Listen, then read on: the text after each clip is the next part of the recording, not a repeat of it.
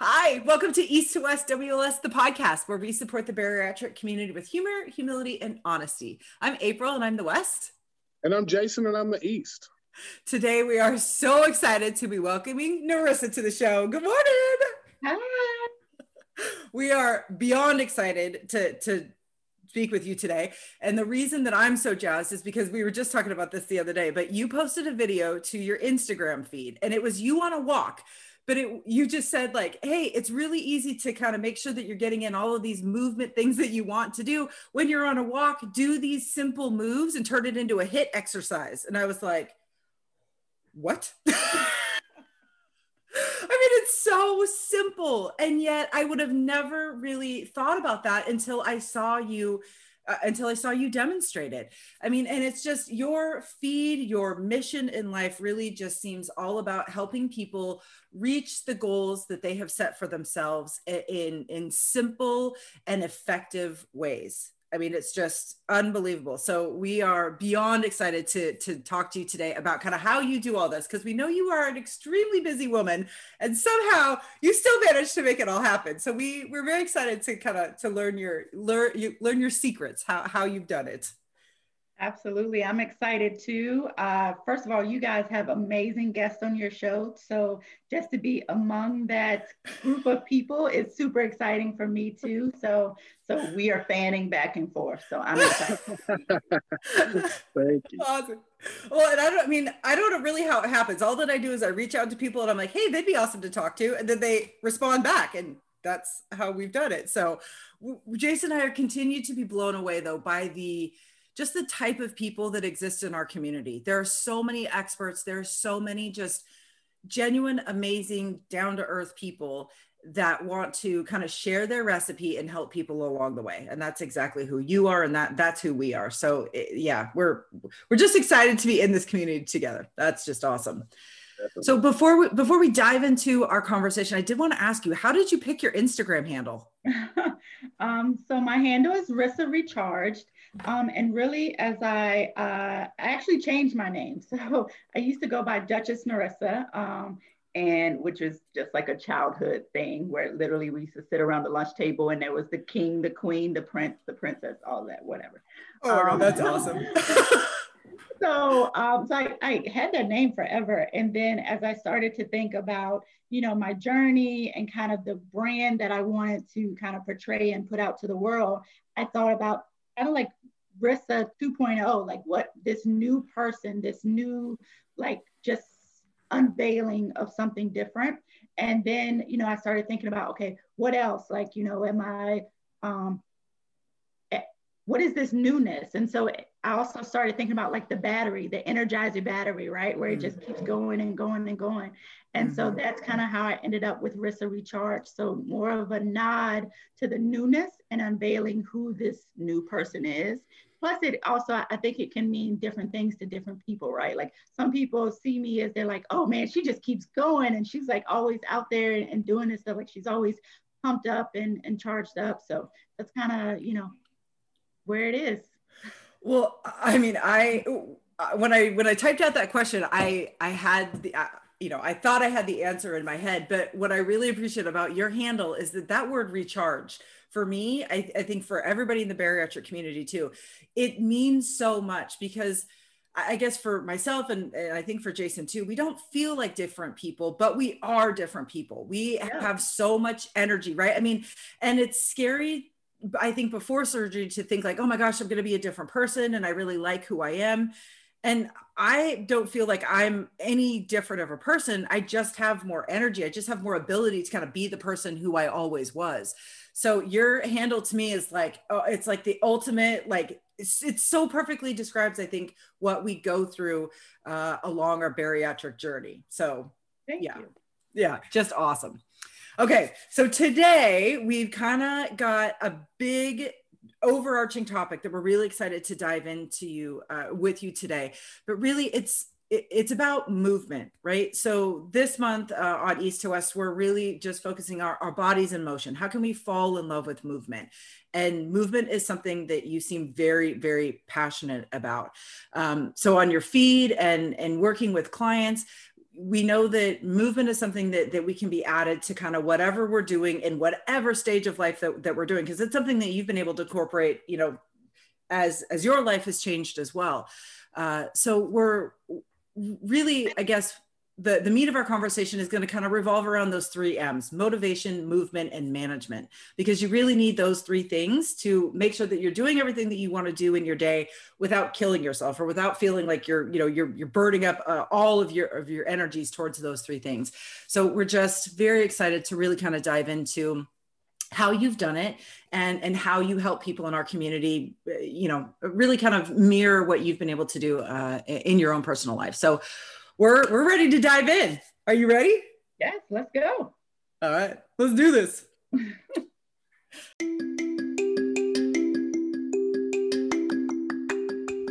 Hey, it's April with East to West WLS.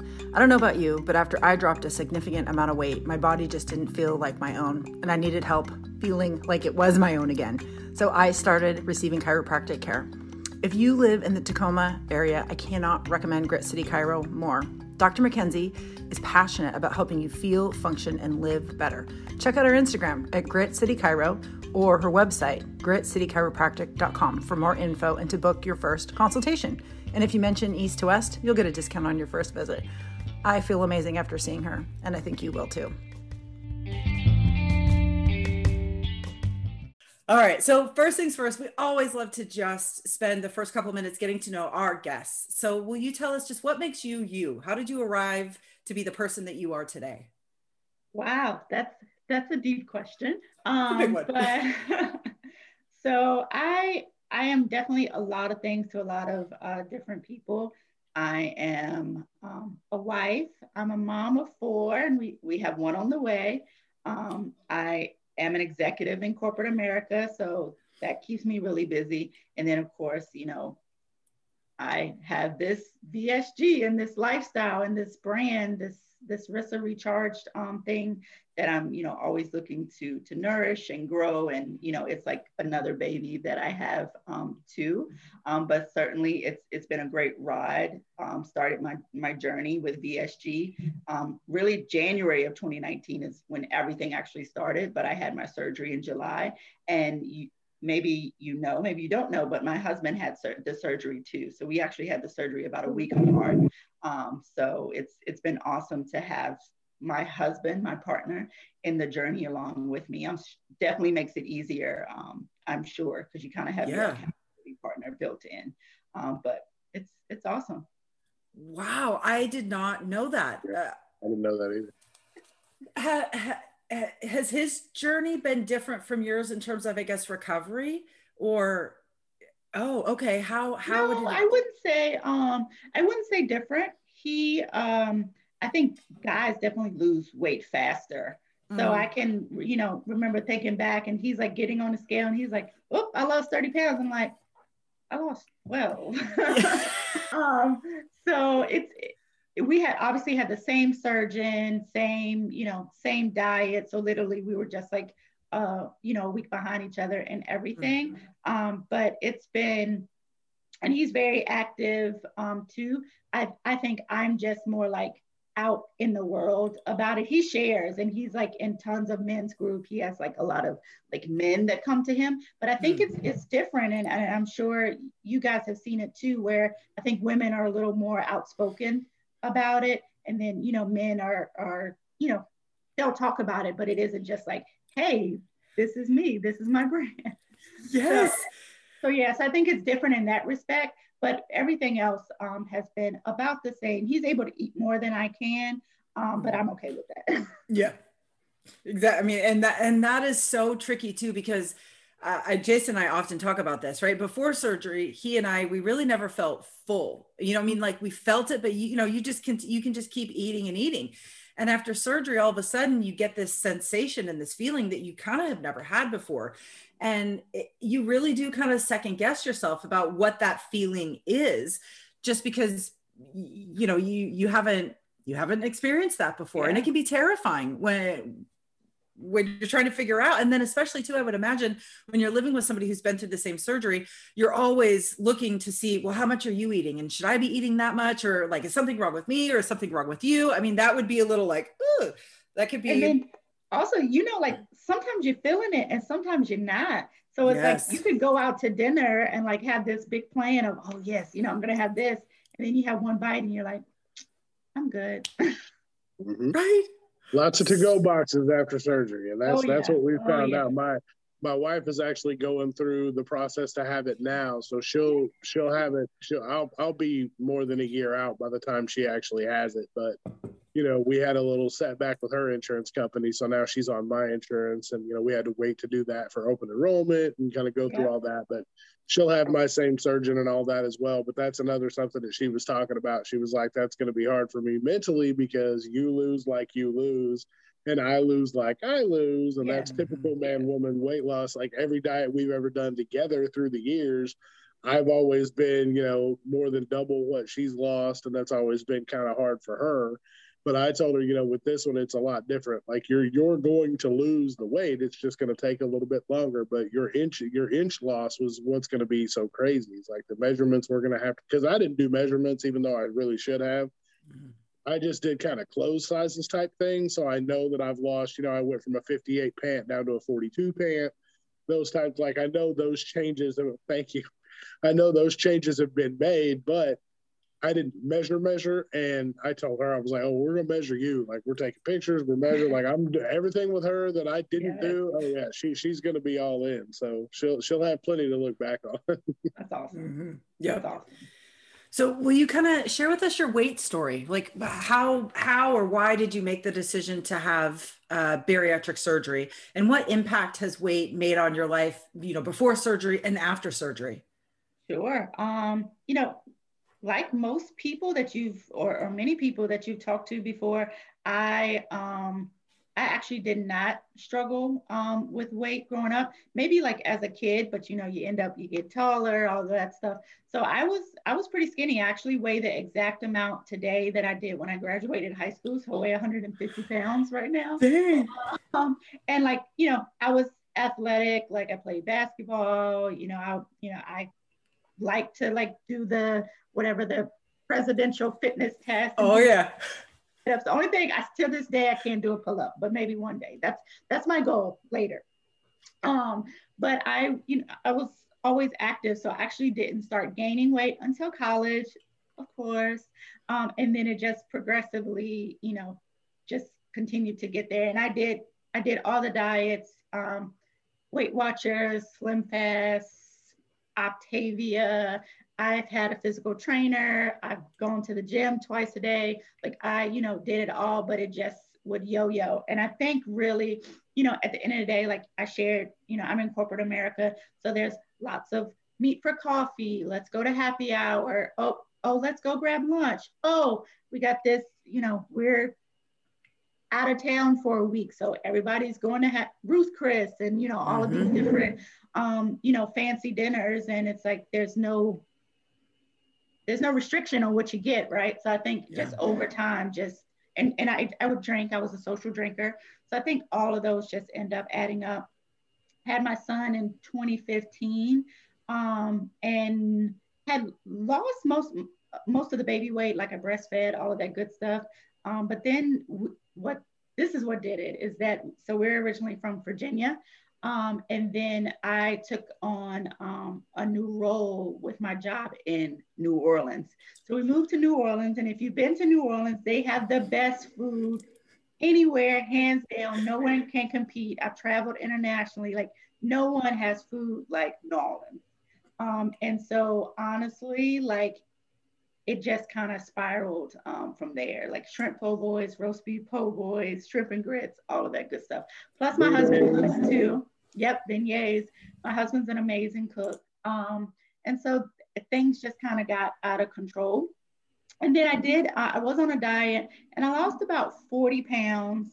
And then we moved again. So we moved to Shreveport, Louisiana. And again, you know, I took over like a new team. And so it was like, I need to take this person to lunch and I need to do this and kind of same cycle all over again. So it was actually in Shreveport that we ended up making the decision to have the surgery. And so at that time I weighed 274 pounds. That was my highest recorded. And literally, like, I look at the pictures, and me and my husband, we do the same thing, but we look at pictures from before and we're like, one, who is this person? Like, I don't remember him looking the weight, you know, that he was, and he doesn't remember me looking, you know, the weight that I did. I don't even remember, you know, me being that big. And then we also tease our friends and we're like, you guys couldn't tell us, like, you couldn't have an intervention with us, like, what? Yep.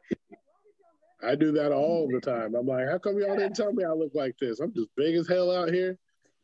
Like, right. y'all didn't say nothing. Y'all couldn't give me a heads up. Like, come on, man. Exactly. And I can remember saying there's a store that I really like, and I was like, you know what?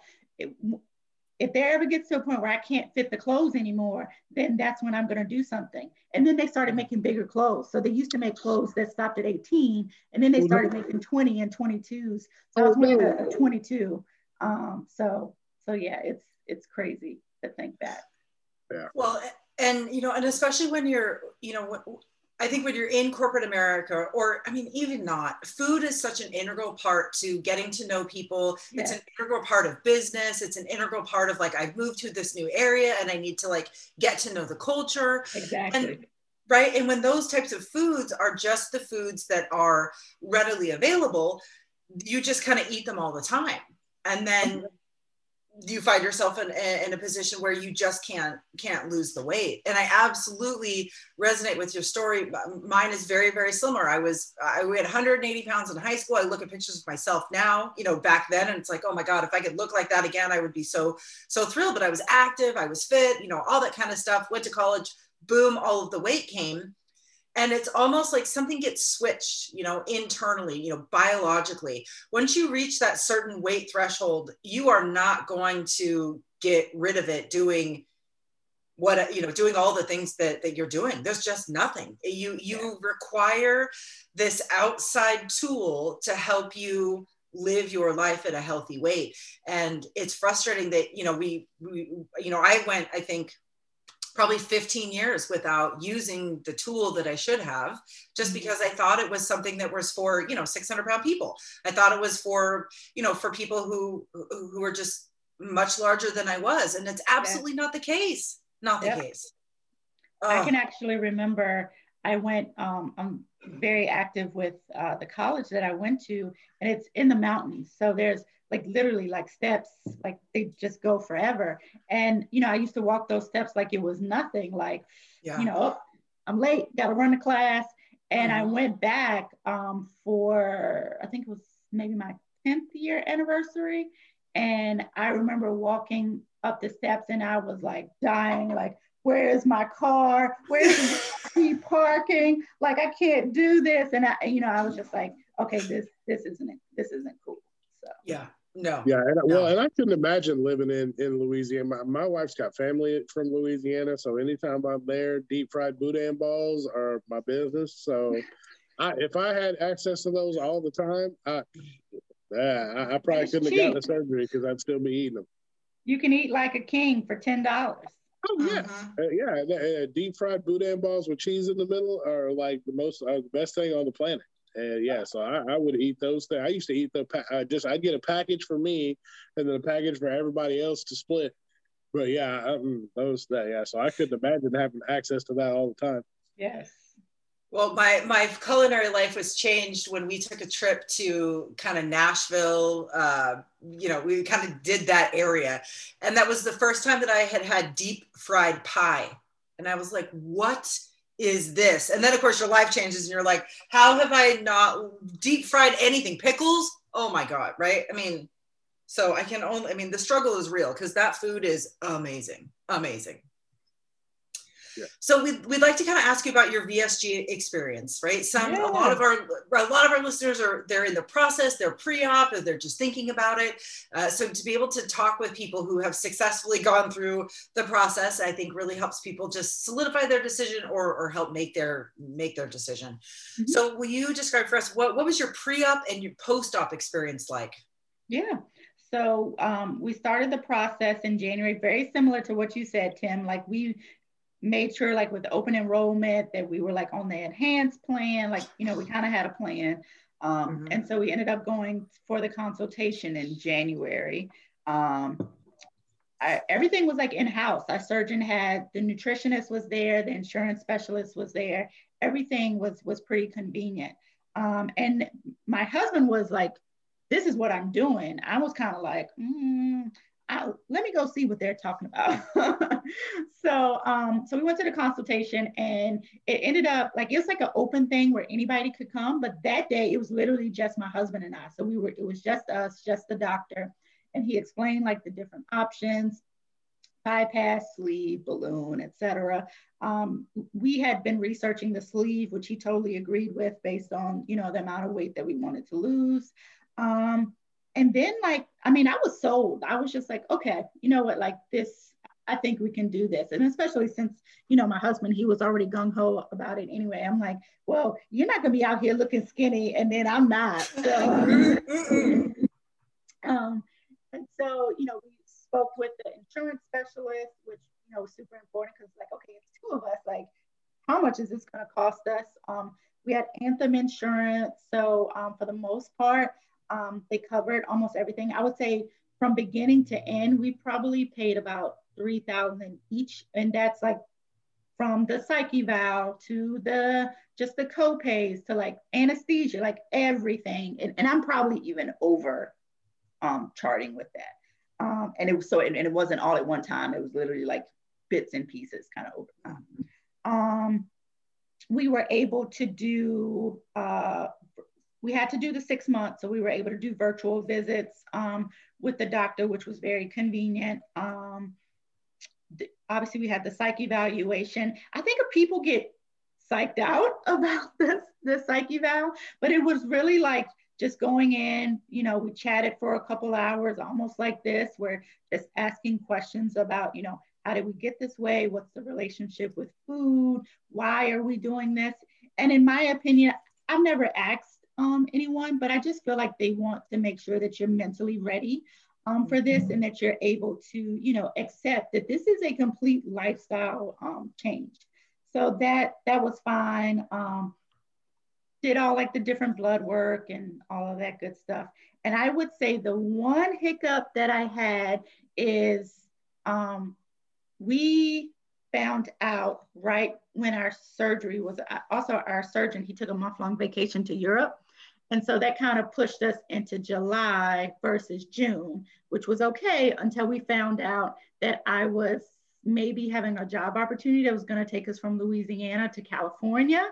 And then we're like, uh-oh, like, doctor, like, we're waiting on this information, but when we get this information, it's going to be like, hey, we need you, you know, in California. And he's like, okay. He's like, well, you know, let's get everything done. Let's see if we can push it. Like, these are the days, you know, that I have available. So let's try and make it happen. Cool. Everything went well with my husband, but then with me, mind you, I've never had high blood pressure before, never. But when I went to go get my final, like, sign off by the primary care doctor, my blood pressure was through the roof. And so I'm like, doctor, like, I do not have high blood pressure. Like, I got this job. I'm trying to figure out, am I getting the promotion or not? Are we moving to California? Am I going to be able to get the surgery? Because our doctor had already told us that if we didn't get it, if he wasn't able to do it, we would basically have to start all over again. Like, he had people he could recommend. He knew someone, but we were going to have to like start the process all over again, which was like, no way. And so, all right, blood pressure's through the roof. She's like, okay, this is what I want you to do. Go home, relax, come back tomorrow. If it's good, I'll sign off. So I did that, came back the next day, still through the roof. And she's like, I cannot sign off on this. And I'm like, no, like, you have to, like, I'm fine, I'll be good, I promise. And she's like, well, let me write you a prescription. Take these high blood pressure pills. And I'm like, in my head, I'm like, I don't want to be on high blood pressure medication the rest of my life. And she's like, take the pills, come back like a week later, which now we're cutting it really, really close. I was actually supposed to have the surgery before my husband did. and it obviously got SWIP swapped. So go back take the pills religiously, come back the next week, and it was good. It was fine. She was able to sign off. So husband ended up having the surgery first, which then it gets more complicated. He had his surgery on a Wednesday. His stepdad died on Saturday in Virginia. Oh, we're still in Louisiana. He's in Virginia. And we knew that time was like winding down, but his mom was like, hey, like, you guys still have your surgery. Like, this is important to you. Like, like, do what you have to do. So he has the surgery. Stepdad dies on Saturday. And he's like, I gotta go. He's like, I gotta go. And I'm like, okay, like, and doctor's like, you're not supposed to fly. And he's like, I have to go. He's like, I'm either driving 16 hours or I'm gonna fly. And so the doctor was like, okay, well, I don't want you, if you drive, I need you to stop like every 2 hours and like walk, or you fly, and I need you to put on all this compression stuff, which he ended up flying. And then, but mind you, my surgery is scheduled for the following Wednesday. So I'm just like, oh, okay. So I didn't go to the funeral. I stayed back. Also, we had like movers coming, all of this stuff. So my best friend ended up flying from North Carolina. I had my surgery on Wednesday, the following Wednesday. He's still in Virginia. Our movers come that Saturday to pack, and then that Sunday, like, pick all of our stuff away. My husband came back on Saturday, and then Monday, us and the entire family flew to California to our new life. Here we are. So 8 days later, I ended up getting on a plane too. So wow. I mean, nothing like throwing a few wrenches in the system to make it, to just excite things a little bit. No wonder your blood pressure was so damn high. It makes the story so much better, though. I mean, it does, though, for real. It makes sense why your blood pressure was high, because you had a few things going on. I get it. That's insane. Well, and I mean, not only is surgery like beyond stressful, right? But you had all these other things going on in your life. And to hear you say, though, like, okay, stuff was crazy, but I advocated for what was best for me, is something that I think people feel that they can't do, right? Because, well, I'm not a doctor, or I'm not a nurse, or, I don't know what this is, so I'm just not going to say anything. But really, along your bariatric process, in your journey, you really do have to learn how to become an advocate for yourself. You need to be able to say either, I don't understand what you're saying, I don't understand the words, or no, this is something that I know I need to do. Let me to have a conversation with you about this. We need to work together on this. If you're not an advocate for yourself, things will not end up how you want them. And that can be not a good thing. We have to learn to use our voice to let people know, and to let our doctors and our nurses know, for sure. I think I need this. Wow. Holy Jesus. That's wow. Okay.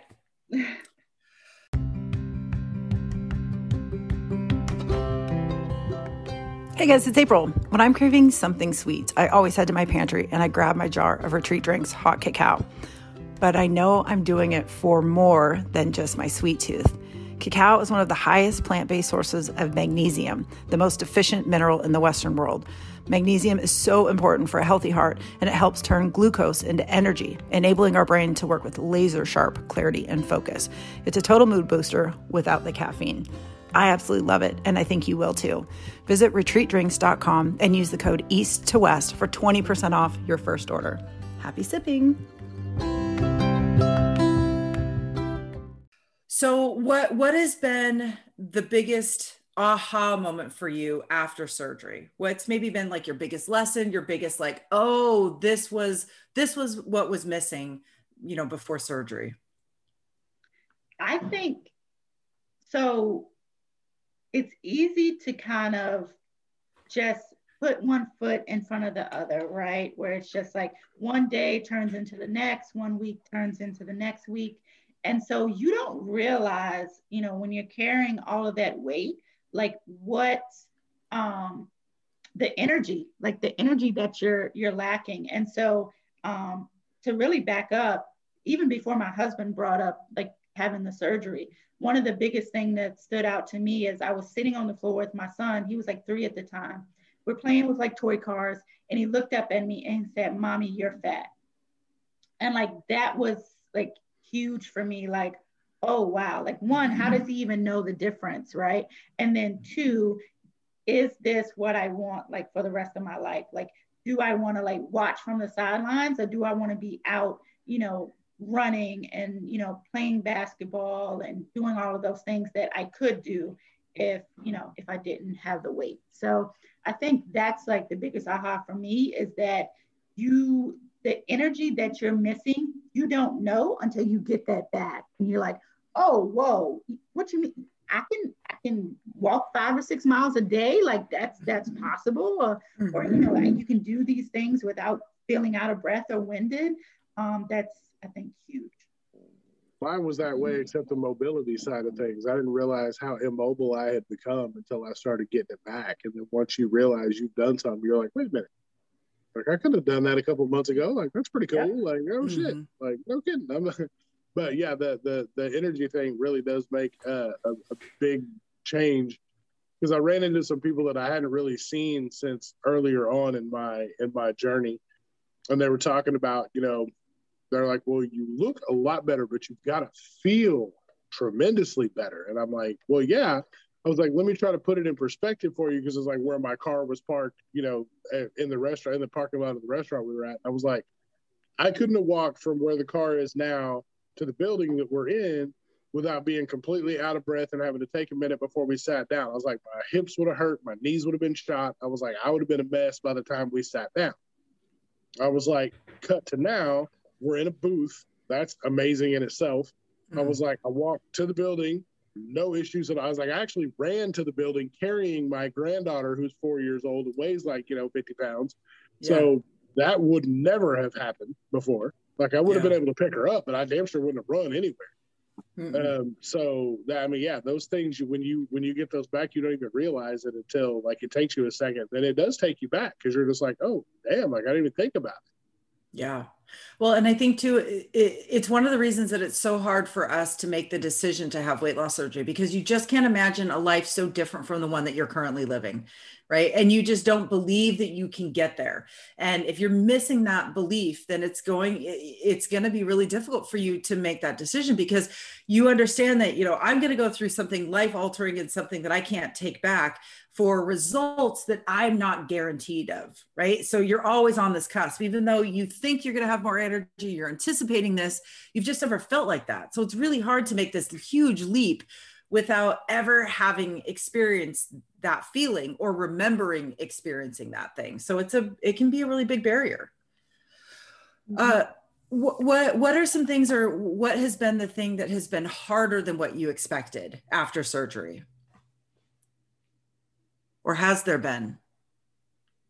I think, people have issues with like the stalls and like, kind of getting over that. And so I can remember like having stalls and just being like, why isn't the scale moving? I remember like at probably about 80 pounds lost, I was like, oh, is this it? Like because I think I had wanted to lose 100 in a year, and I didn't reach that. So I was just like, oh, well, is this it? If it's it, like, I'm okay, but that's just not what I expected. But then I continued to lose. And then I also made changes myself, made sure that I was, doing the right things, getting the right amount of protein, being active. So certainly, even when you have those kind of setbacks, you have to look back at yourself too and be like, hey, am I doing the right thing too? So I would say stalls. I didn't really like miss like any type of like food or anything, specific like that. I used to drink like 2 Cokes a day. And I could never get over it. Even when I was like dieting, I would get over it for a while and then I would go right back. So, definitely happy to say I haven't touched the soda and, since before surgery. So it's been 19 months. So that's been huge for me. If I could have stopped that, years ago, I probably wouldn't have even been in that situation. But, so that's been amazing. So what changed? Right? Because to go from, you just said like, well, it sounds like I stopped soda because of the surgery. Is it? Yeah. Yeah, right. So was it the physical inability to drink sparkling beverages, or is it more than that? Was it more than just? I think I was scared because of what I heard that like, oh, like the air and it's gonna like make your pouch get bigger. So I just didn't want to take the chance. And I mean, it's not that deep. There's so many, alternatives. I used to hate water. So I drink it religiously now, which is awesome. And then, obviously protein shakes. And I do drink juice. So we drink a lot of apple juice in the house. But I mean, still, we're looking at a 80-calorie apple juice versus 190-calorie Coke. So huge difference. And I think just like people say, once you create those habits, as long as you don't break them, it's so much easier. Like I don't even think about it. No. Well, and we've talked often about willpower and how it's kind of this misnomer, but it is interesting that once you make the commitment to do something one time, it's almost like you get a little stronger, right? So that when that comes at you the second time, it's like, oh no, I've done this before. I've said no to this before, or I've chosen something different. And the more that you make that decision, the more solidified it just becomes as your go-to. And it really kind of sounds like it's what you've done with soda. It's like, nope, I was too scared. I didn't want to mess up this. So I just said no. And for whatever reason, undergoing the surgery allows that no to be the easier thing to not only say, but do. Whereas before surgery, that's not the easier thing to say or do. It's almost impossible. And I don't understand what magic is behind that, but it really is something that happens after surgery. All of a sudden, your ability to say no and actually mean it and follow through with it is just unparalleled to what it was before. And I think you have to prevent things yourself. So like we don't keep sodas in the house. Our kids don't drink sodas. Obviously they can have it if we go out to dinner or something like that. We don't keep it in the house or anything. Yes. Well, and it was harder for me in my situation because I drank Mountain Dew, which is the least carbonated of any of the carbonated beverages that there are. There's almost no carbonation in Mountain Dew whatsoever. The sugar content is off the damn charts, but there's almost no carbonation whatsoever. So whereas I used to drink Dr. Pepper and Coke and Pepsi, and those things will bloat you, all day long, but Mountain Dew won't do that. And so even though I knew that the carbonation side of things wasn't a factor, the sugar content was an extreme factor because I can't just drink a Mountain Dew. I have to drink before I decided to stop, I was probably drinking at least at minimum 2 liters a day of Mountain Dew.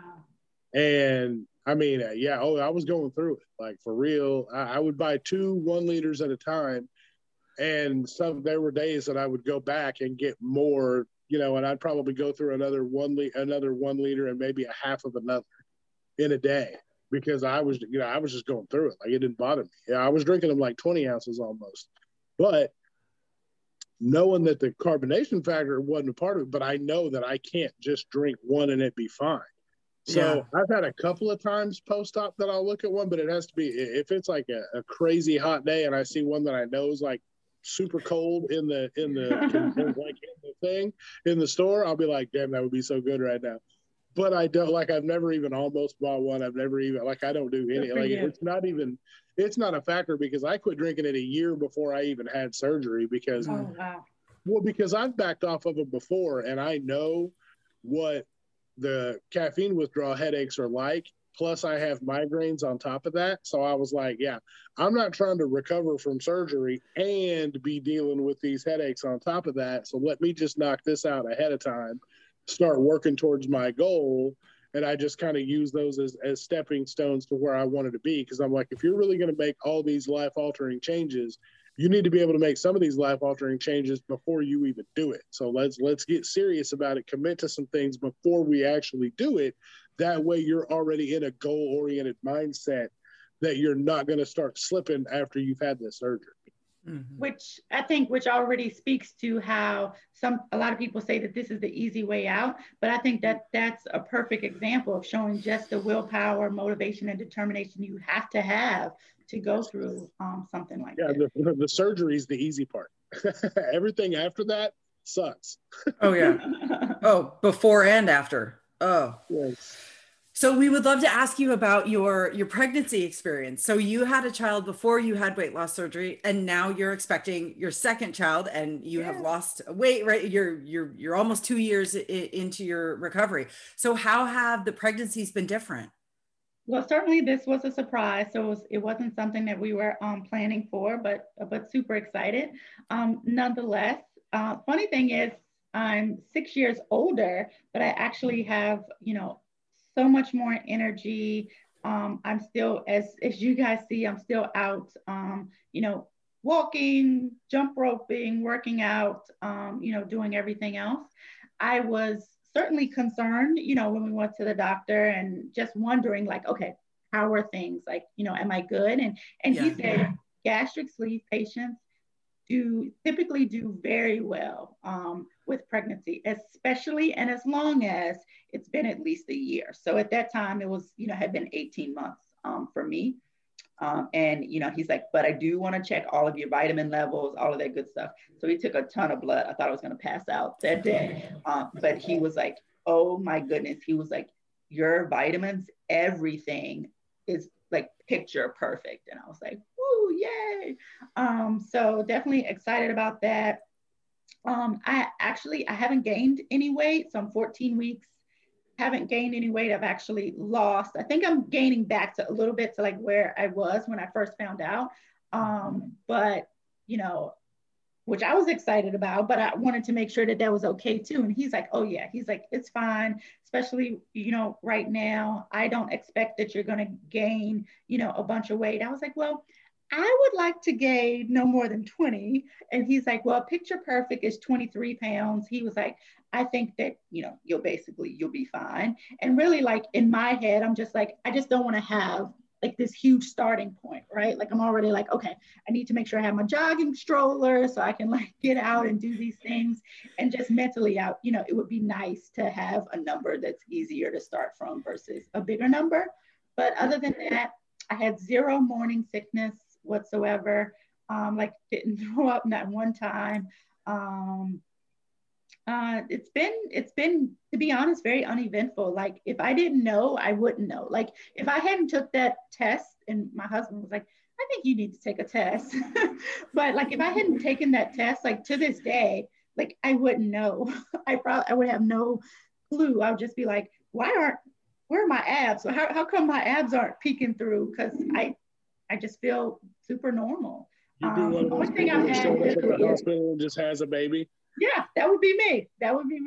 I had allergic reaction to some tomato soup, and I've never had any type of allergy. So that happened a couple of weeks ago. I have an appointment today, and I'm going to be like, what's up with this? And then like my eyes have been like really red and watery.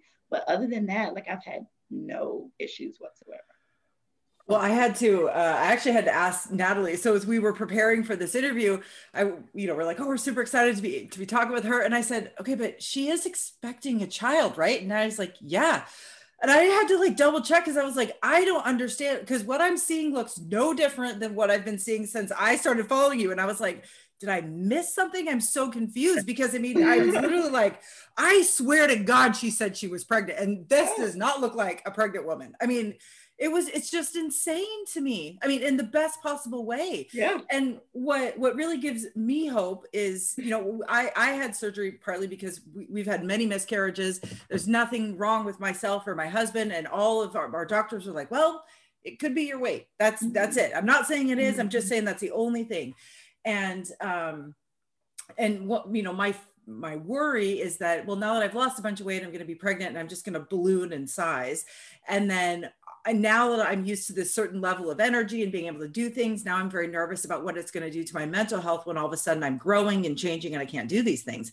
But I can't tell you how uplifting and inspiring your feed is from a woman who is you know, actively trying to get pregnant, to see you doing everything that you're doing and radiant and nope, everything's good and I wouldn't even know.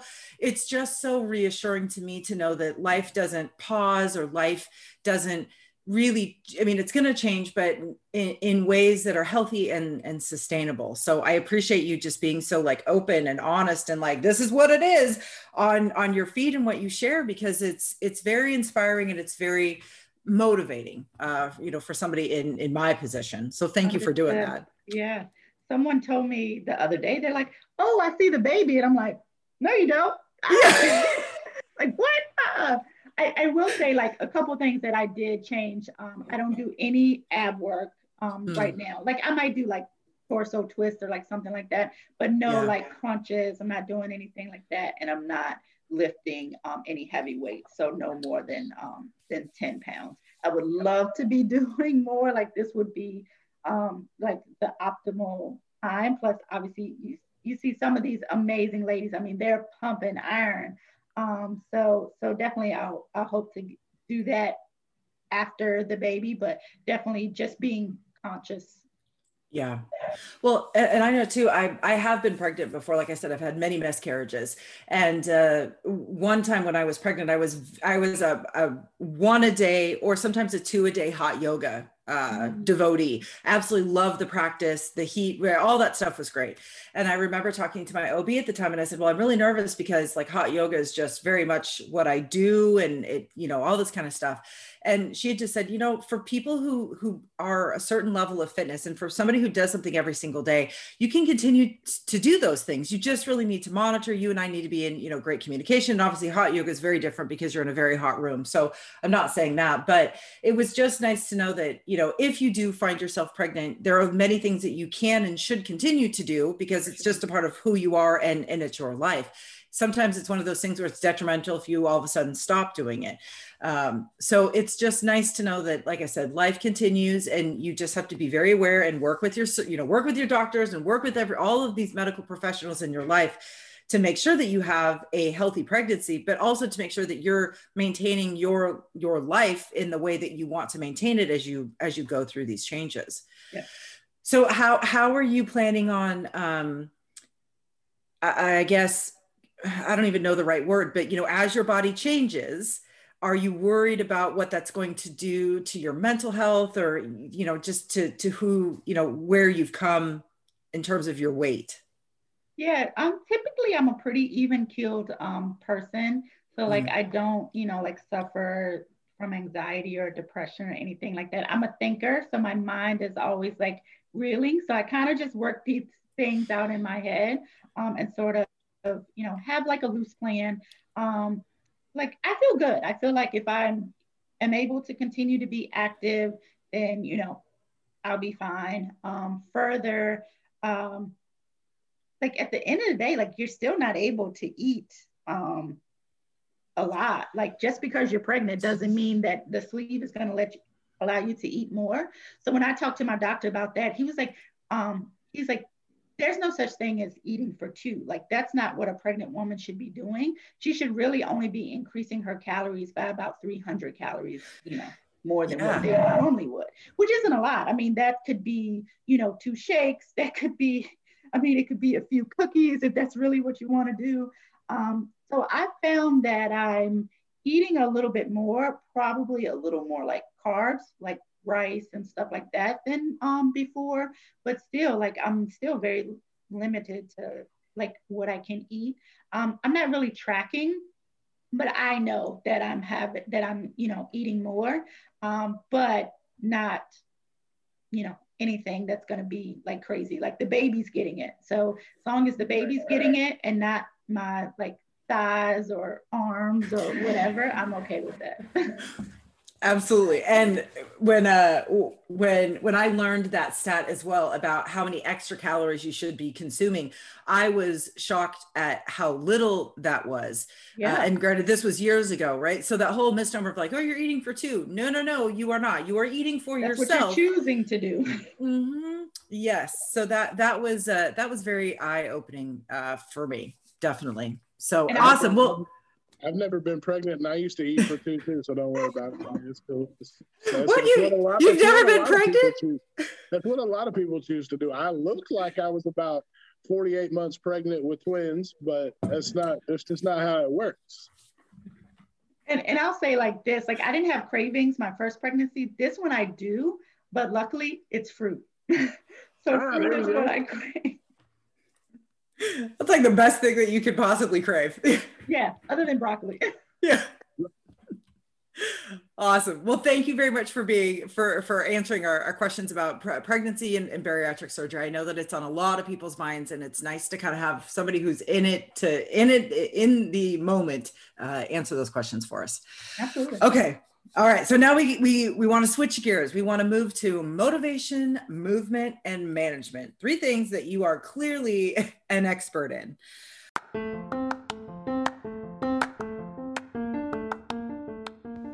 Hey guys, it's April. I just want to give a shout out to our very first podcast sponsor, Gather Juice Company. They're located in my backyard. That's right, Grit City, Tacoma, Washington. And their juices, shots, cleanses, and toasts have really made a difference in my bariatric recovery. If you live locally, swing by their 6th Avenue location and pick up something that you will enjoy yourself. And if you don't live locally, send them a quick direct message and just let them know you appreciate their sponsorship of East to West. You've got this, and we've got you.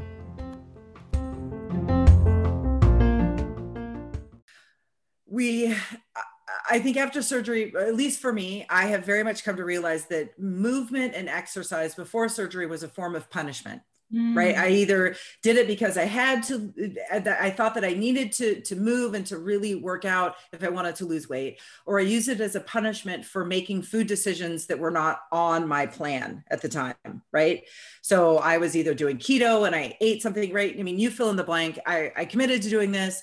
I messed up, and now I need to punish myself for that decision by going to the gym and kind of doing all those things. So really for me, and I think a lot of people in our community, movement and exercise are very closely tied to shame and guilt.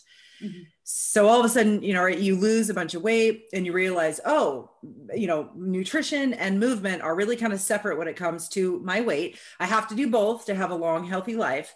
But for me, my first year after recovery was just focusing on the nutrition. I lost all my weight. Okay, great. Now I'm to the point in my recovery where my body and my mind are really calling me to move more. Mm-hmm. But it's been a big challenge for me because, again, this is associated with guilt and shame. Well, I only did that because I had to, even though my body's asking me to. My brain and my body are really kind of right there.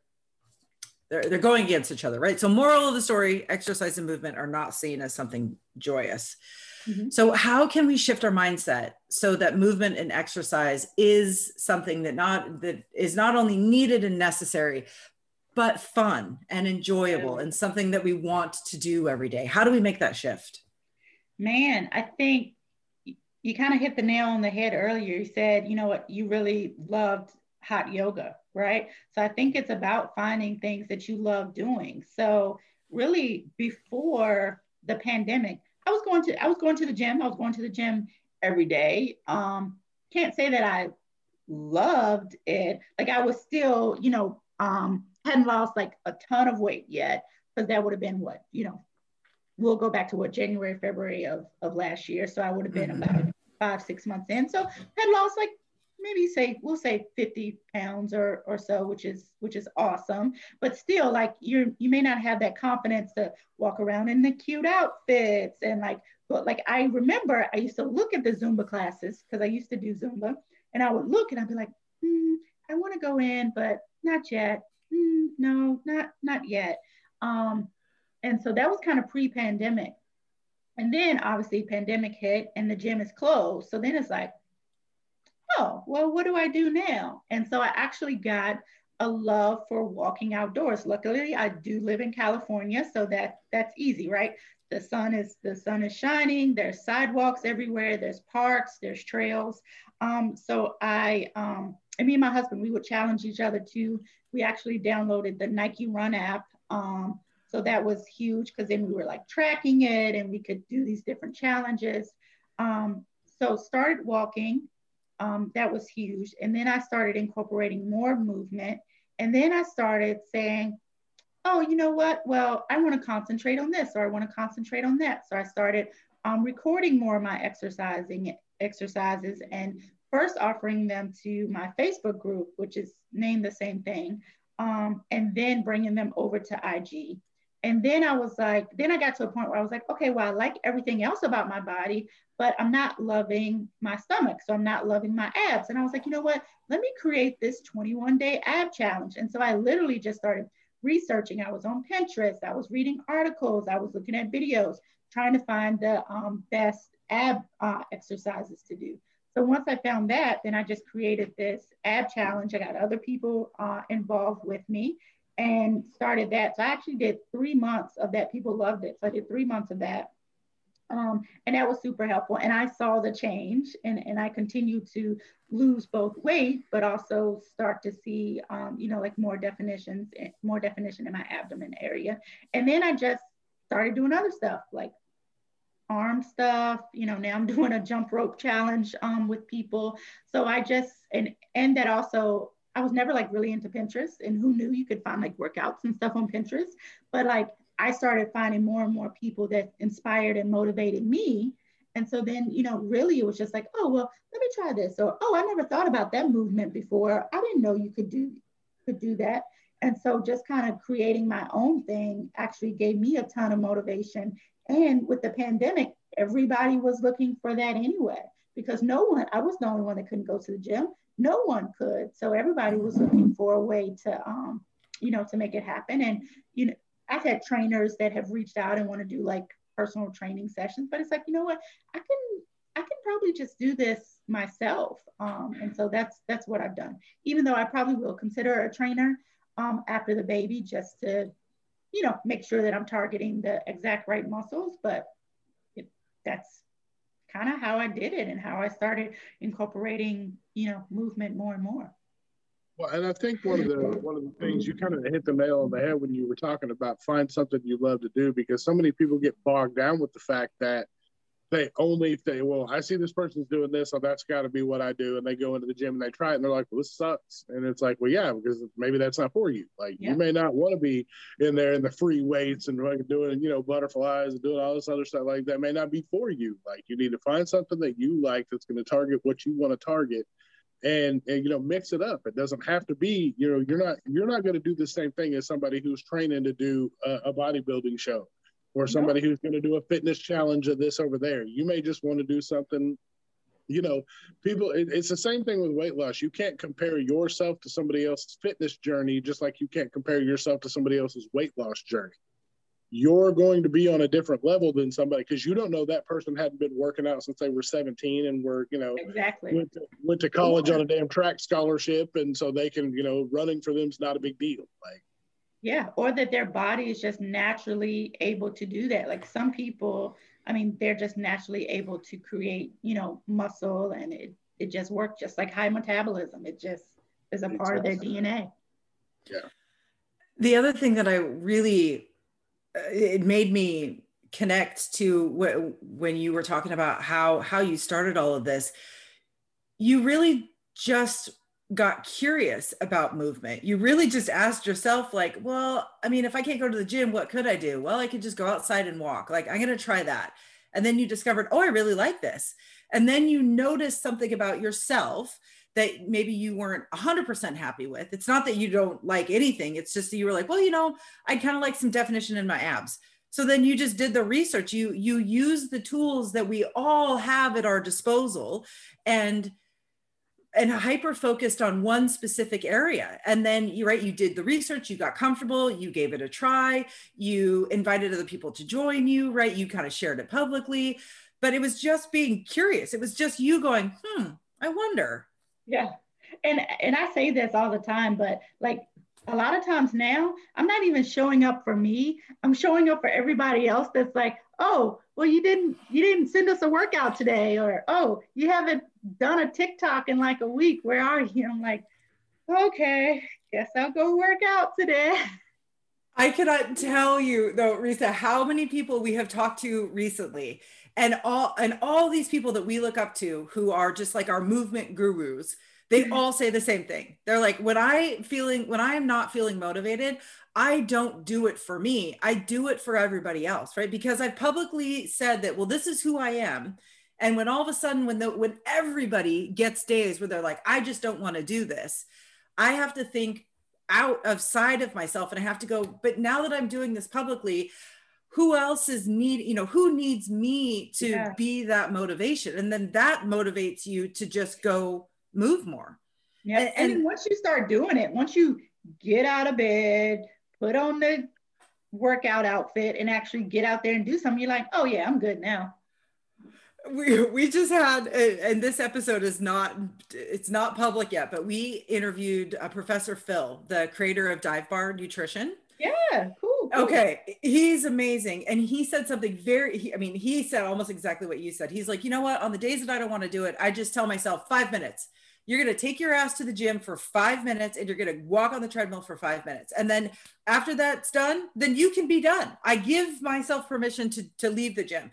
And he says, but really after I've gotten there and I'm on it for 5 minutes, I'm like, oh, forget it. Like, I'm already here. I'm just going to keep doing it. And and it was like, okay, yeah, which is exactly what you said. Like, just start the movement, commit to 5 minutes, and then you're going to notice that you keep doing it. And I can do a video in 5 minutes. Like, I could just do it and put it up, but it's just like, okay, well, I'm here now. And what am I going to do? 2 miles or I'm going to do 4? Like, yes. And the other thing that he said in a different way, but I think you have kind of also said it in our time today. Phil said, when I'm helping people find the motivation to do something, I ask them, or I have them ask themselves, am I doing this because I hate something about myself, my life, my situation, or am I doing something because I love something about my life, my situation, right? And when he said that, well, do I hate or do I love? In my brain, I was like, oh my God. Because what that did, and what I heard you say too, is that no matter where you are each day, you can find something that you love about yourself and you want to move because of that love, or you can find something that you want to improve, right? Hate's a strong word, but you looked at yourself and you said, well, I'd kind of like some definition in my abs. I don't love it, but I want to focus on that. I want to do this because I do love the way that I look, and I really want to love this specific area of my physical body. So you kind of use that technique, just without using those same words, to find the motivation or to find your reason for moving. Yep. Totally agree. Wow. So if somebody's brand new to movement, do you recommend that they kind of do the same thing that you did? Just get curious about some aspect of it? Yeah, I would say so, but I would also say, like, I'm a huge proponent of walking. If you do the research of walking, it can be better than running. I actually hate to run. I did challenge myself, and I can do a 12-minute. I could do a 12-minute mile, but I don't love it, right? I don't love to run. But walking, I think, it's easy. Most people can do it. And then also it prepares you, I think, mentally and physically to do more. So, like, you're not going to be able to do 100 jumping jacks if you can't walk, a half a mile. You know what I'm saying? Like, the breath, all of that, like, needs to be there. Plus, I mean, you can do a lot of multitasking. So I read a lot. So I listen to Audible books. Sometimes I listen to music, but a lot of times I'm listening to books or podcasts like this one. So you're able to multitask and get other things done. So I'm a huge fan of starting there and then, moving to other things. Because if you can do that, you can do more. And if you can do a mile, you can do 2. If you can do 2, you can do 4. And there's 2 very powerful things that I've recently learned about walking. One of it is they're starting to do research now globally about what they're calling these blue zones, these blue zones of population. And they're people who they have the highest percentage of people who live to be 100.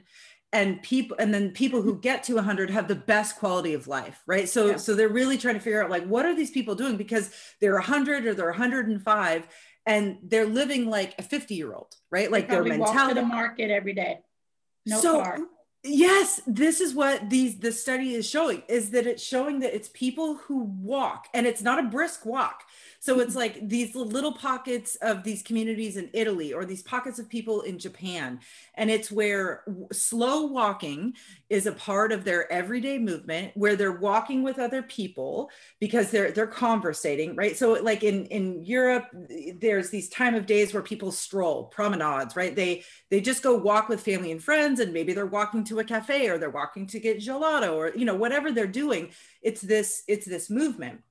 And the other thing that they're finding about walking, which is kind of tied to this Blue Zone study, is that what they're showing is that when you're walking, if you just become aware of your breath for 30 seconds. So as you're walking, if you just pause and take in this deep breath, and you feel the air moving into your lungs, right, and throughout your body, it makes this switch in your brain.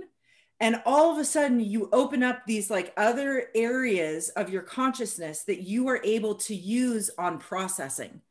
So they say that if people can get out and you take this deep breath, and you just kind of like, you're able to almost clear your mind, so that your brain can do all of these functionalities that it's been doing in the background, but it's taking an extreme amount of energy. It frees up this brain energy to do these tasks very efficiently. And it almost like gives you more space and energy to do the things that you want to do, right? Like walking meditation is a very big thing now in kind of like the wellness community.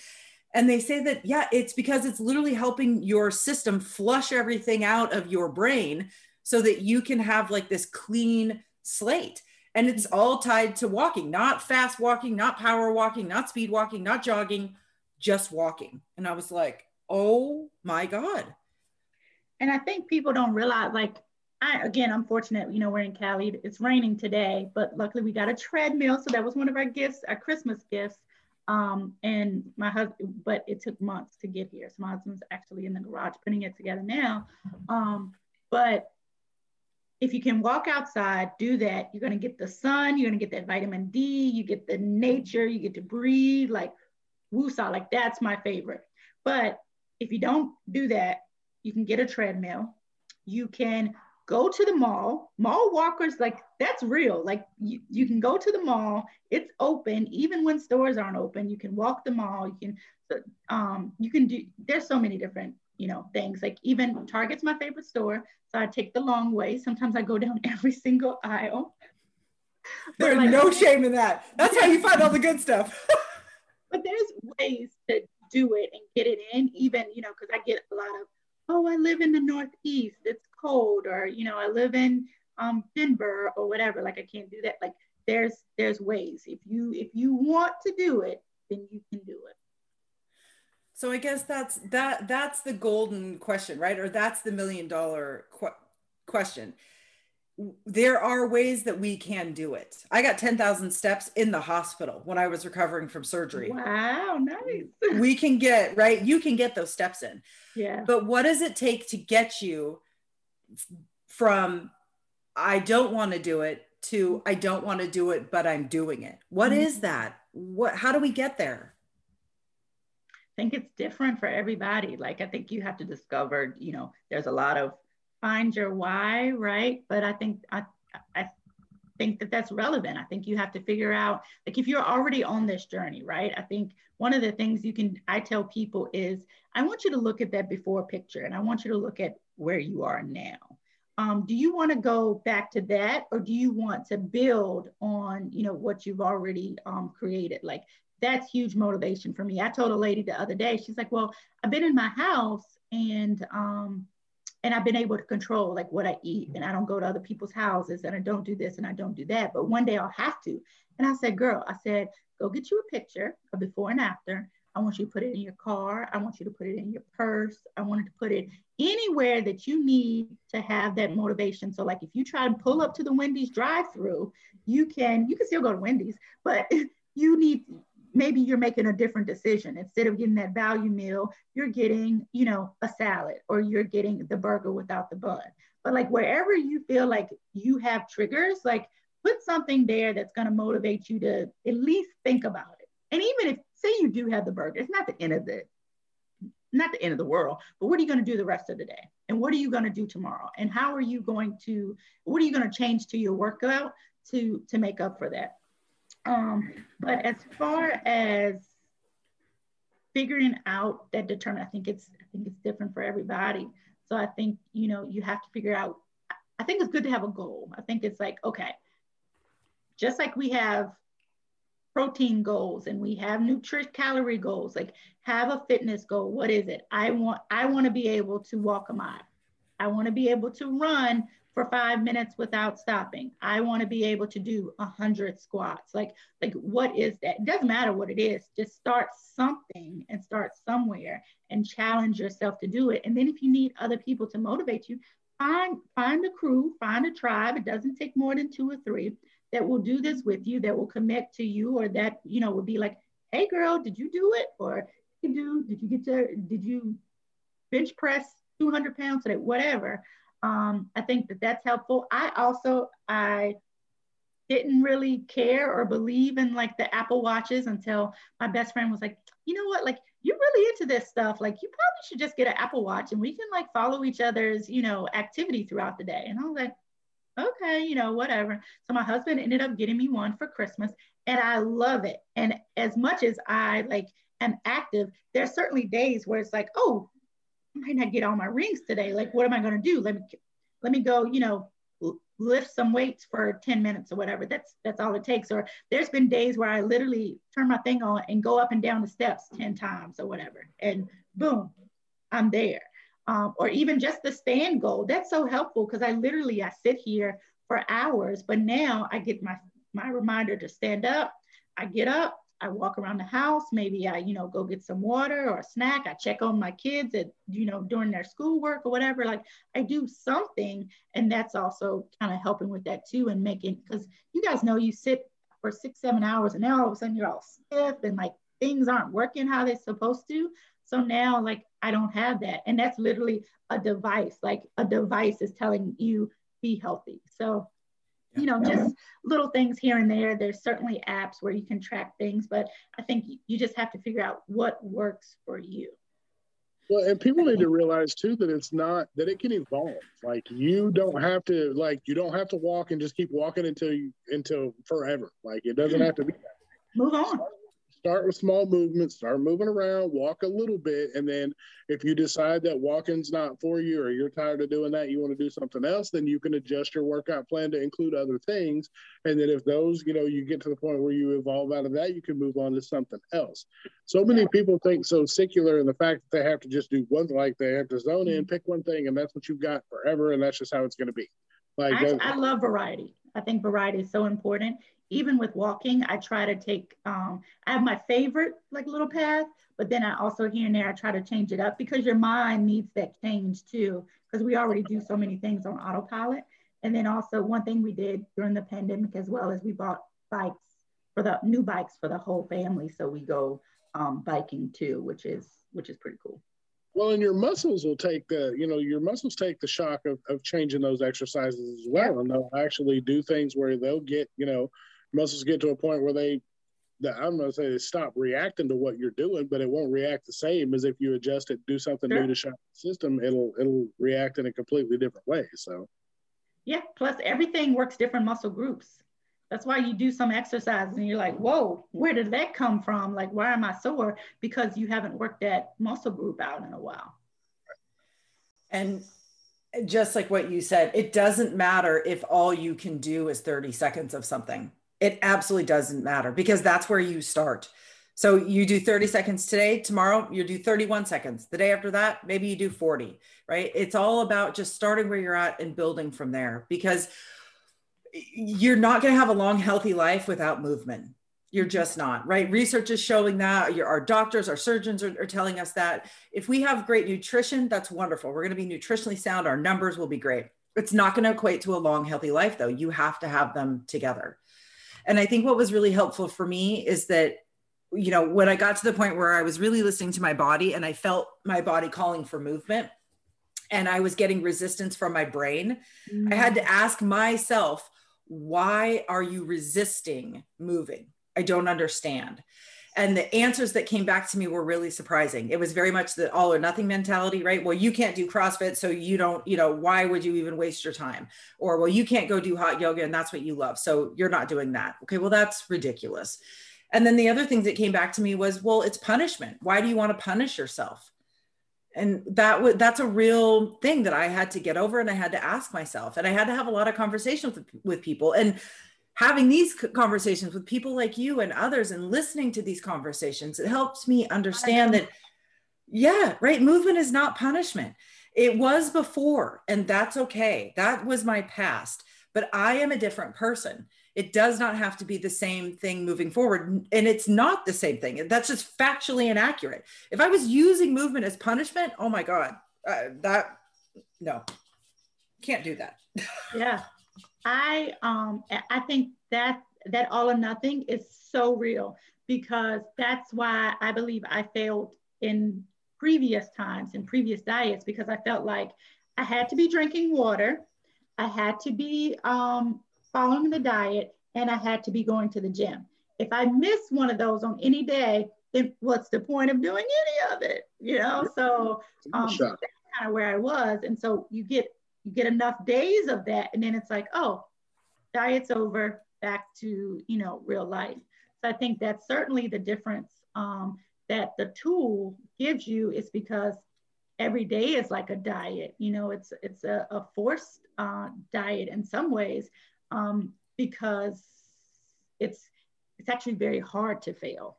I was reading a statistic the other day that said 85% of weight loss surgery patients are successful even after 5 years. And that was very encouraging. I actually spoke about that in a room on Clubhouse. And people were like, oh, wow, like I didn't know that it was that high. I thought it was like, because people always hear the bad stories. They get the person that tells them, oh, I know so-and-so, they had that surgery, but they gained all their weight back. But unfortunately, those are anomalies. So the good thing is that the tool gives you that leg up, where you're not able to be like, you know what, oh, I had a salad yesterday, but I'm going to have an 8-ounce steak today. Like, you just can't. Which is nice. And then you're able to then make those other decisions that make it even more successful for you. Absolutely. Absolutely. So you have a lot going on in your life. You're a wife, you are a mother, you are a professional, you own your own business. How do you manage all of this? Like, how do you make sure that you get everything in that you want to get in every day?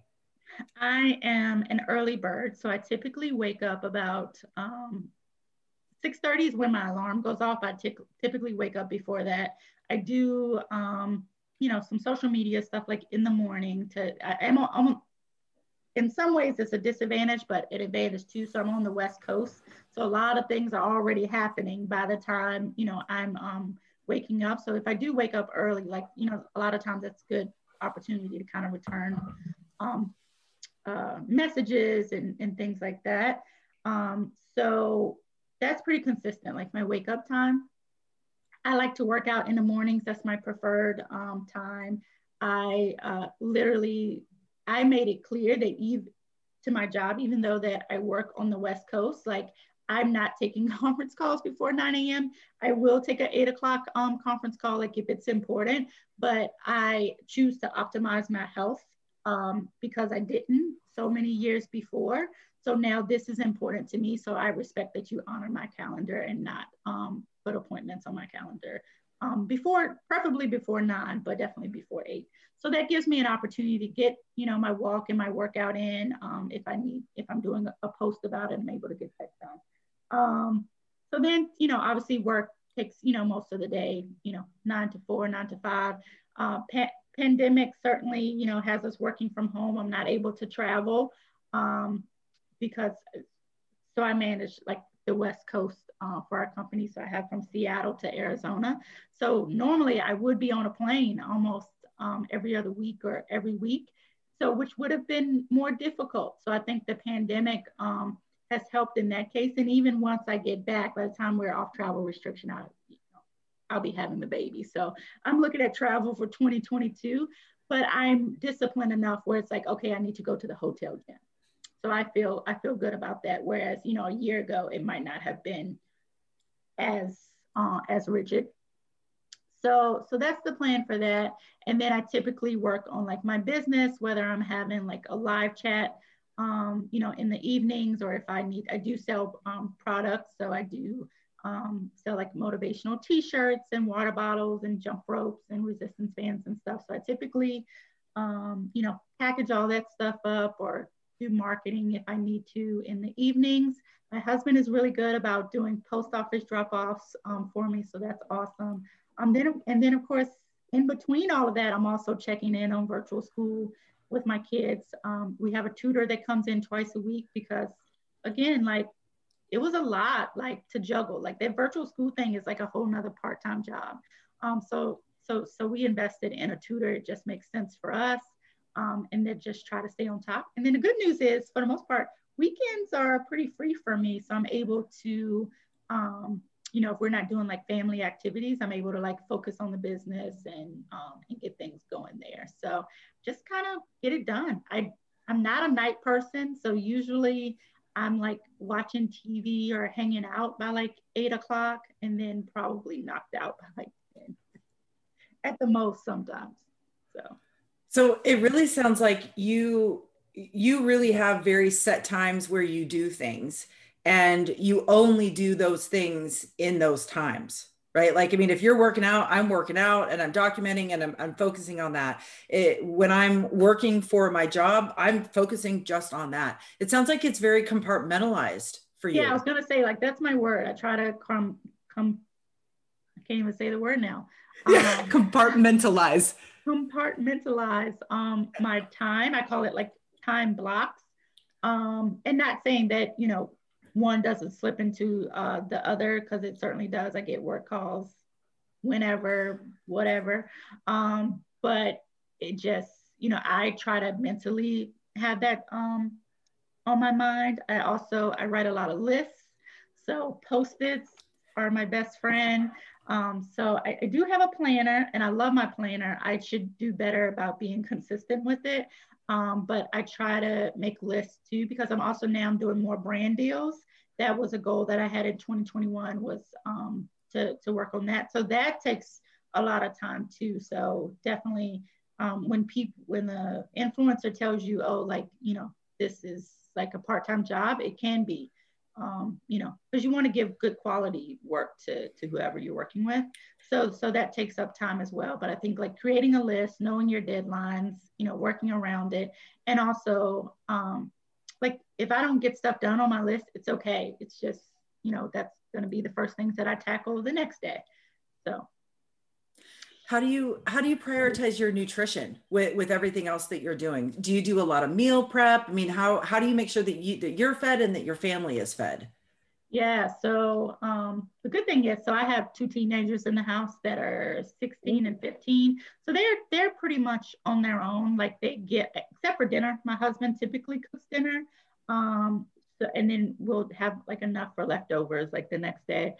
But they typically during the day, they kind of manage what they eat, and they usually take care of like their brother and sister too, unless, you know, just happen to be floating through the kitchen at the same time. And then we keep the things that we need in the house. So we keep our protein shakes, we keep our protein bars. I have started working with more like meal delivery services from a brand perspective. So that's been nice, because it's like, ooh, pop it in the microwave. But other than that, like I'm more of a snack person until dinner. So it's either usually like cheese and crackers or like a yogurt, oatmeal type thing. Like we'll have like pre-made salads sometimes. So it's really kind of grab and go, because a lot of time I'm eating when I'm on a conference call, or like eating at my desk or something like that until actual dinner time. I think that's kind of how Jason and I operate. I mean, I know Jason loves to cook, and I know that you do a lot of meal prep, but I've just kind of noticed that, you know, when you're working full-time from home, even the grab and go options when you're at home can be convenient, because it almost feels like we're working more than we were before. There's not so many like set breaks for lunch or for, right, for that kind of stuff. And having those grab and go options in our home, can be convenient. It just helps us keep on track when life is just so busy and we're getting a lot of demands from other areas. Yeah. And I would say with our kids, like they're all super skinny, so we don't have any like weight concerns with them. So if they eat corn dogs for lunch, they eat corn dogs for lunch. Like they're pretty active. Like they voluntarily go on bike rides, and my son wants to go to the park every day. So they're active. So we're not like, like monitoring really what they eat. Like we know what's in the house, so it can only, go so far. And a lot of times, like they're so busy, like they're just like, oh, I just want something quick and keep it moving. That's how I am with the grandbabies, because I got a 2 and a 4-year-old around the house. So it's always yogurt this or applesauce that or cheese sticks this, or like you said, corn dogs or whatever for lunch. But yeah, I'm very much a grab and go guy. Like I'll go out, like I've got it on the plan today to go out there and do turkey burger patties, because that's the best lunch that I can do. Just grab one of those and plow through that while I'm working, because I just don't like the biggest thing I'll get up and cook if it's not dinner related is sometimes in the morning in place of protein bars, I'll do a couple of scrambled eggs, and that's the most I'll get up and do in the middle of that. My favorite for breakfast is 2 boiled eggs and like some wheat toast. But literally you put your eggs in the thing, and this is exactly how it goes. I start my eggs. I probably go put a load of laundry in. I, get everything logged in for whatever's going to be my first thing. And then by the time I do that, my eggs are ready, and then I'm ready for the next thing. And it's like, yes. And I love it. So it's perfect.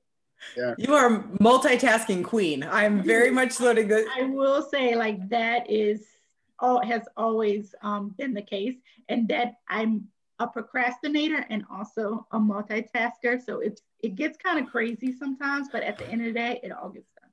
Yes, that is me to a T. I am the same way. I get to a point that I procrastinate to where I have to multitask to get it all done, or else it falls apart. So April hates that about me, but I somehow make it work, because she is just diligent, militant, just to the put together, and all her things are in line. And then here I come, just tornado blowing through, like, hey, what's up? Let's do this. Woo! I'm here. That's all you need.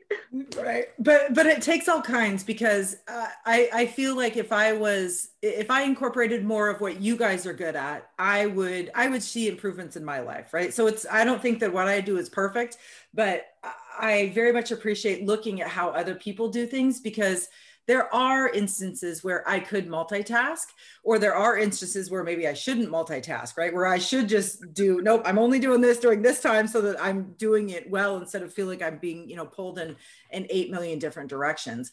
But there's good things about how everybody does things. And it's only through having these types of conversations that we learn the good things that other people are doing, and then incorporate them into our own lives. So yeah. I'm convinced so I do have an assistant at work, and I've had an assistant for probably three or 4 years, which is very nice. But if I had a personal assistant for my life, I could probably take over the world. First, and here's the funny thing is, like, I'm always like, man, you know what? One thing I would have them do is, the surveys that are at the end of receipts where like you do the survey and you get like the free this or that. I would have so much free stuff, because I was like, hey, I need you to do the survey. Dude, I would have never thought about that, but you are so spot on with that. Oh my God. If we could all have personal assistants, life would be great. Oh, it would be already better than it is. That is true. But I do believe, I definitely do believe in, like, if you're not great at something, or if you don't have time for something, then like just hire someone. Like we do have a housekeeper that probably comes. I wish they could come every other week, but they typically come maybe every 3 weeks or like once a month or whatever. But like, first of all, the house is like immaculate. So you just feel like, oh, this is heaven. But then too, like, it takes her probably 4 or 5 hours to like, do everything that she does. I don't have 4 or 5 hours. Maybe I do, but I could probably make triple that, whether it's just like working or doing something with the brand, or just sitting there thinking to myself about something. Like my time is much more valuable than the 4 to 5 hours it takes to clean the house. Value, looking for ways to add value to your life is key to, I think. Yeah. Yep. It is. It's what I think allows us to either get ahead, or it allows us the time that we need to make the changes. Right. And if you're not to the place where you can hire somebody, I always think that there are ways that you can rearrange your own life to where you are maximizing your time doing certain things, so you can maximize your time, putting in the time and effort to where you want to do it. And it takes time to sit down and be honest with yourself and ask yourself those questions and prioritize what you want your life to be all about, and then move forward in that direction. For sure. Yeah, it's all that we can do. So before we let you go today, we would love for you to share with our listeners and our followers the support that you offer, because you have amazing kind of like bariatric support business. So will you just tell us what that is and the services that you offer? Yeah, I would say the first thing I'm super proud of. So last year, thank you, pandemic, I had the opportunity to write my book, which is literally Gastric Sleeve Tell All. So the name of the book, it's on my website. You can find it through my IG, but it's called Redefining Wellness, a comprehensive guide to my journey with gastric sleeve. So in that book, I document my journey, but I also provide a lot of space for you to scribble your thoughts. How are you feeling mentally? Where are you? To start making lists, like what I provide, like what I took to the hospital, but there's room for you to create your list of what things you want to take to the hospital. I share things that I use for protein, and there's room for you to, start writing in what things you want to use. So it's more than just my words speaking to you. It's literally a guide.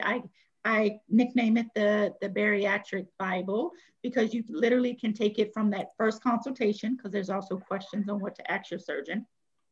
So from the first consultation to wherever you are in the journey now, thinking about fitness, thinking about nutrition, maintenance, etc. So that's my baby, and that's where kind of everything catapulted from.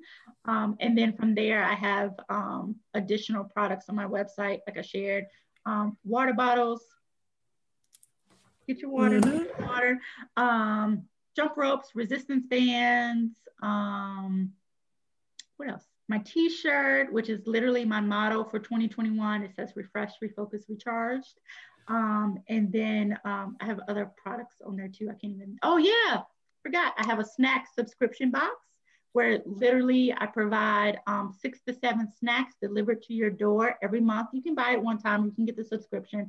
And I put in different things, because you guys know, you go to the store and you're like, oh, that looks good, but protein's expensive.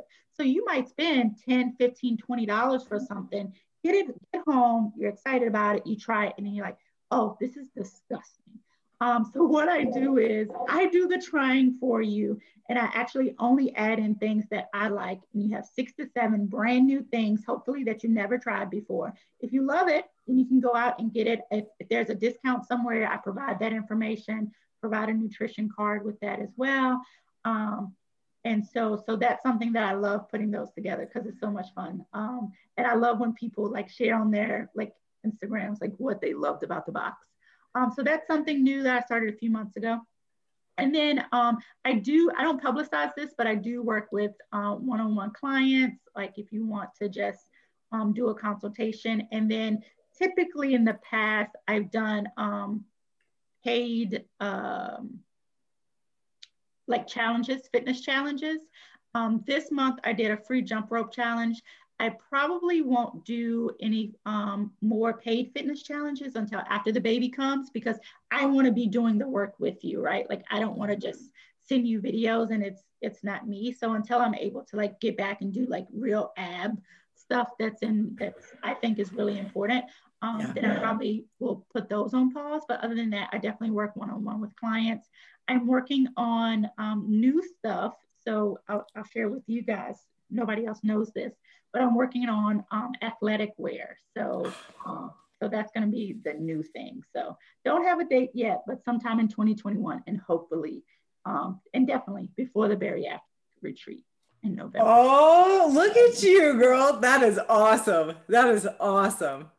Well, and I mean, your Instagram feed is just beyond inspirational. I mean, your Instagram feed is just, it's almost like an ebook as well. And we're all so very thankful that you just provide all of this type of support to the community, because I mean, clearly it's what you're passionate about. It's what you're good at.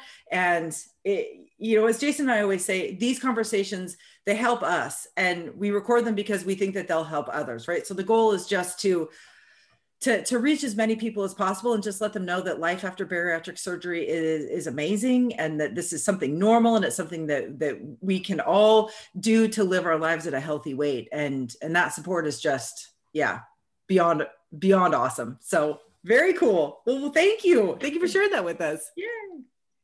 So we always like to give our guests kind of the floor at the end of our interview.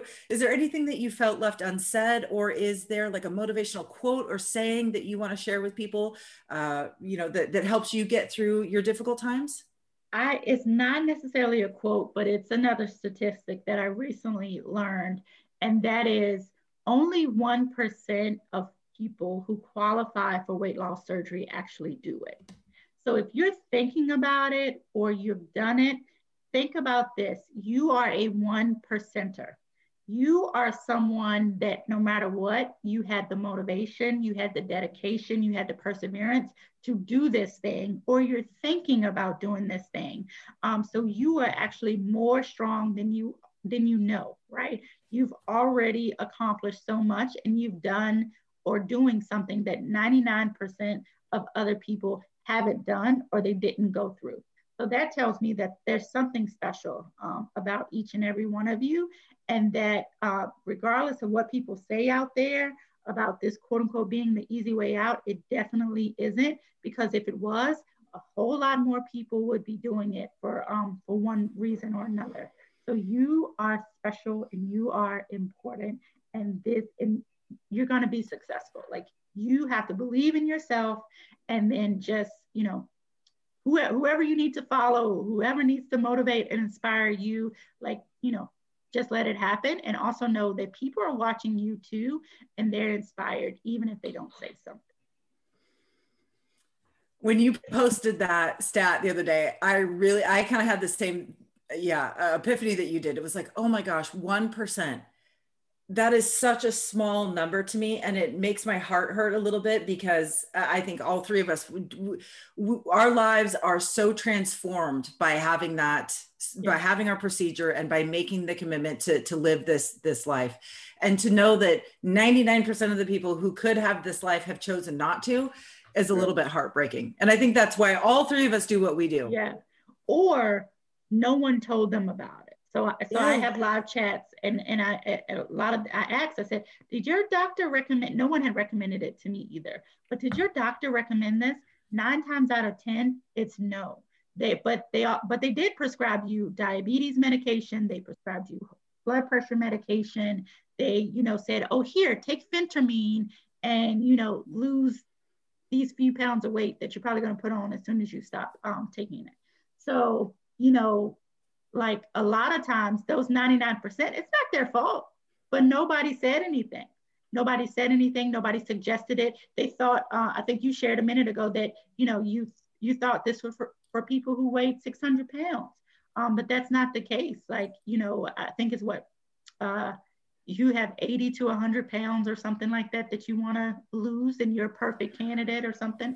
Like, so that's a lot of people. That's your coworker, that's your aunt, that's your, you know, your cousin, whoever. And people, there's not enough information out there. So people just don't know.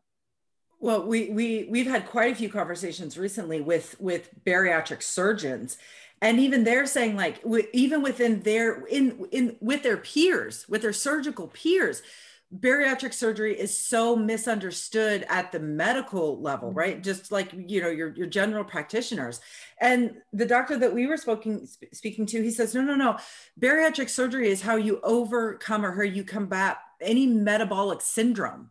So, you know, high blood pressure and diabetes and, you know, heart disease and all of these like metabolic issues, bariatric surgery is a medical tool for doing that. So he was saying, like, if you're 20 pounds overweight, you're technically a candidate for this. And we were just blown away by just the level of misinformation that's out there, just at the medical level, not alone. I mean, just to go with this, regular Joe average level, it's unbelievable. And I think that, what we do publicly and the support that we offer the bariatric community and just the support that we offer people in general, right? Just to come out and say, I had bariatric surgery, it was the greatest thing that I ever did, is powerful. And the more that we do that, then the more well-known that this can become, the more normal that this can become. And hopefully more and more people can take control of their lives and of their destiny by using a tool, a medical tool, to help you live your life at a weight that's healthy for you, right? Because that's going to be different for everybody. But, why this tool? And I think at the end of the day, it just reverses some of that thinking. I was literally out in the shower this morning. I was thinking, man, a post that I want to share soon is about, let's normalize, throwing food away. Like, what are we taught from the beginning? Don't waste your food. There's starving children out there that would love to have that food. But, by teaching that and continually, habitually doing that, cleaning your plate, you're not doing yourself any favors here. You're not doing anything for the starving children, for sure, because you're keeping it all for yourself. But for two, you're actually, doing harm to yourself. And so really the tool just rewinds that back and kind of gives you another chance to be like, oh, you don't need a whole pizza. You need maybe one slice or half a slice or something like that. Like, who knew you could survive off of the amount of calories that we eat today? Right. It's just you never would have thought it was possible, but everybody has we're so off when it comes to what it actually means to be nutritionally sound and how little you really need to consume to be a healthy human. It is two completely different planets. It is not even in the same universe. And surgery definitely helps us have a much healthier understanding of what nutrition is, of what our bodies actually need, and then how we can sustain ourselves in the long run. Yeah, for sure. Absolutely. Oh my gosh, Rissa, this has been just an amazing conversation. We know you are an extremely busy woman. We very much appreciate your time in joining us today. This episode is just, all kinds of nuggets sprinkled throughout. So we just, thank you. Thank you for joining us today. My pleasure. I had a blast. Awesome. We did too. If you would like to follow Rissa, we highly recommend that you do. You can find her on Instagram at RISSA Recharged. And her website, I'm just going to make sure I say this right, is www.rissarecharged.com. That's it. Yep. One of my favorite humans on the world to follow. And I'm so thankful that we had the ability to talk with you, because it's no fluff. That's the other thing I absolutely appreciate about it. You are out there rocking your life. You are wearing the clothes that you want to do. You are doing the things that you want to do. And you do it with confidence and with pride and just with honesty. So thank you. Thank you for being this amazing light in our community. Thank you. Thank you. Jason, my friend, you want to take us out? Yes, ma'am. Rissa, thank you so much again. Like April said, it's been an honor to talk to you and get your message out there, as well as all the information that you provide to people. It's a blessing to the community. We thank everybody that's been following us and helping support us up to this point, because we're not able to do what we're able to do without you guys helping us. If there's nobody to support, there's no support to give. So we appreciate that. We love following your stories just like you're following ours. We definitely appreciate that. We're growing every day, and that's because you guys are helping us to get there. So you continue to support. We'll continue to grow the support that we provide, and super excited for the retreat in November, because, man, that is going to be a lot of beautiful information with a lot of wonderful people that we cannot wait to meet. So we are super excited about that. And just remember, at the end of the day, you've got this, we've got you, and we'll see you next time. Thank you. Awesome. Thanks. Bye-bye.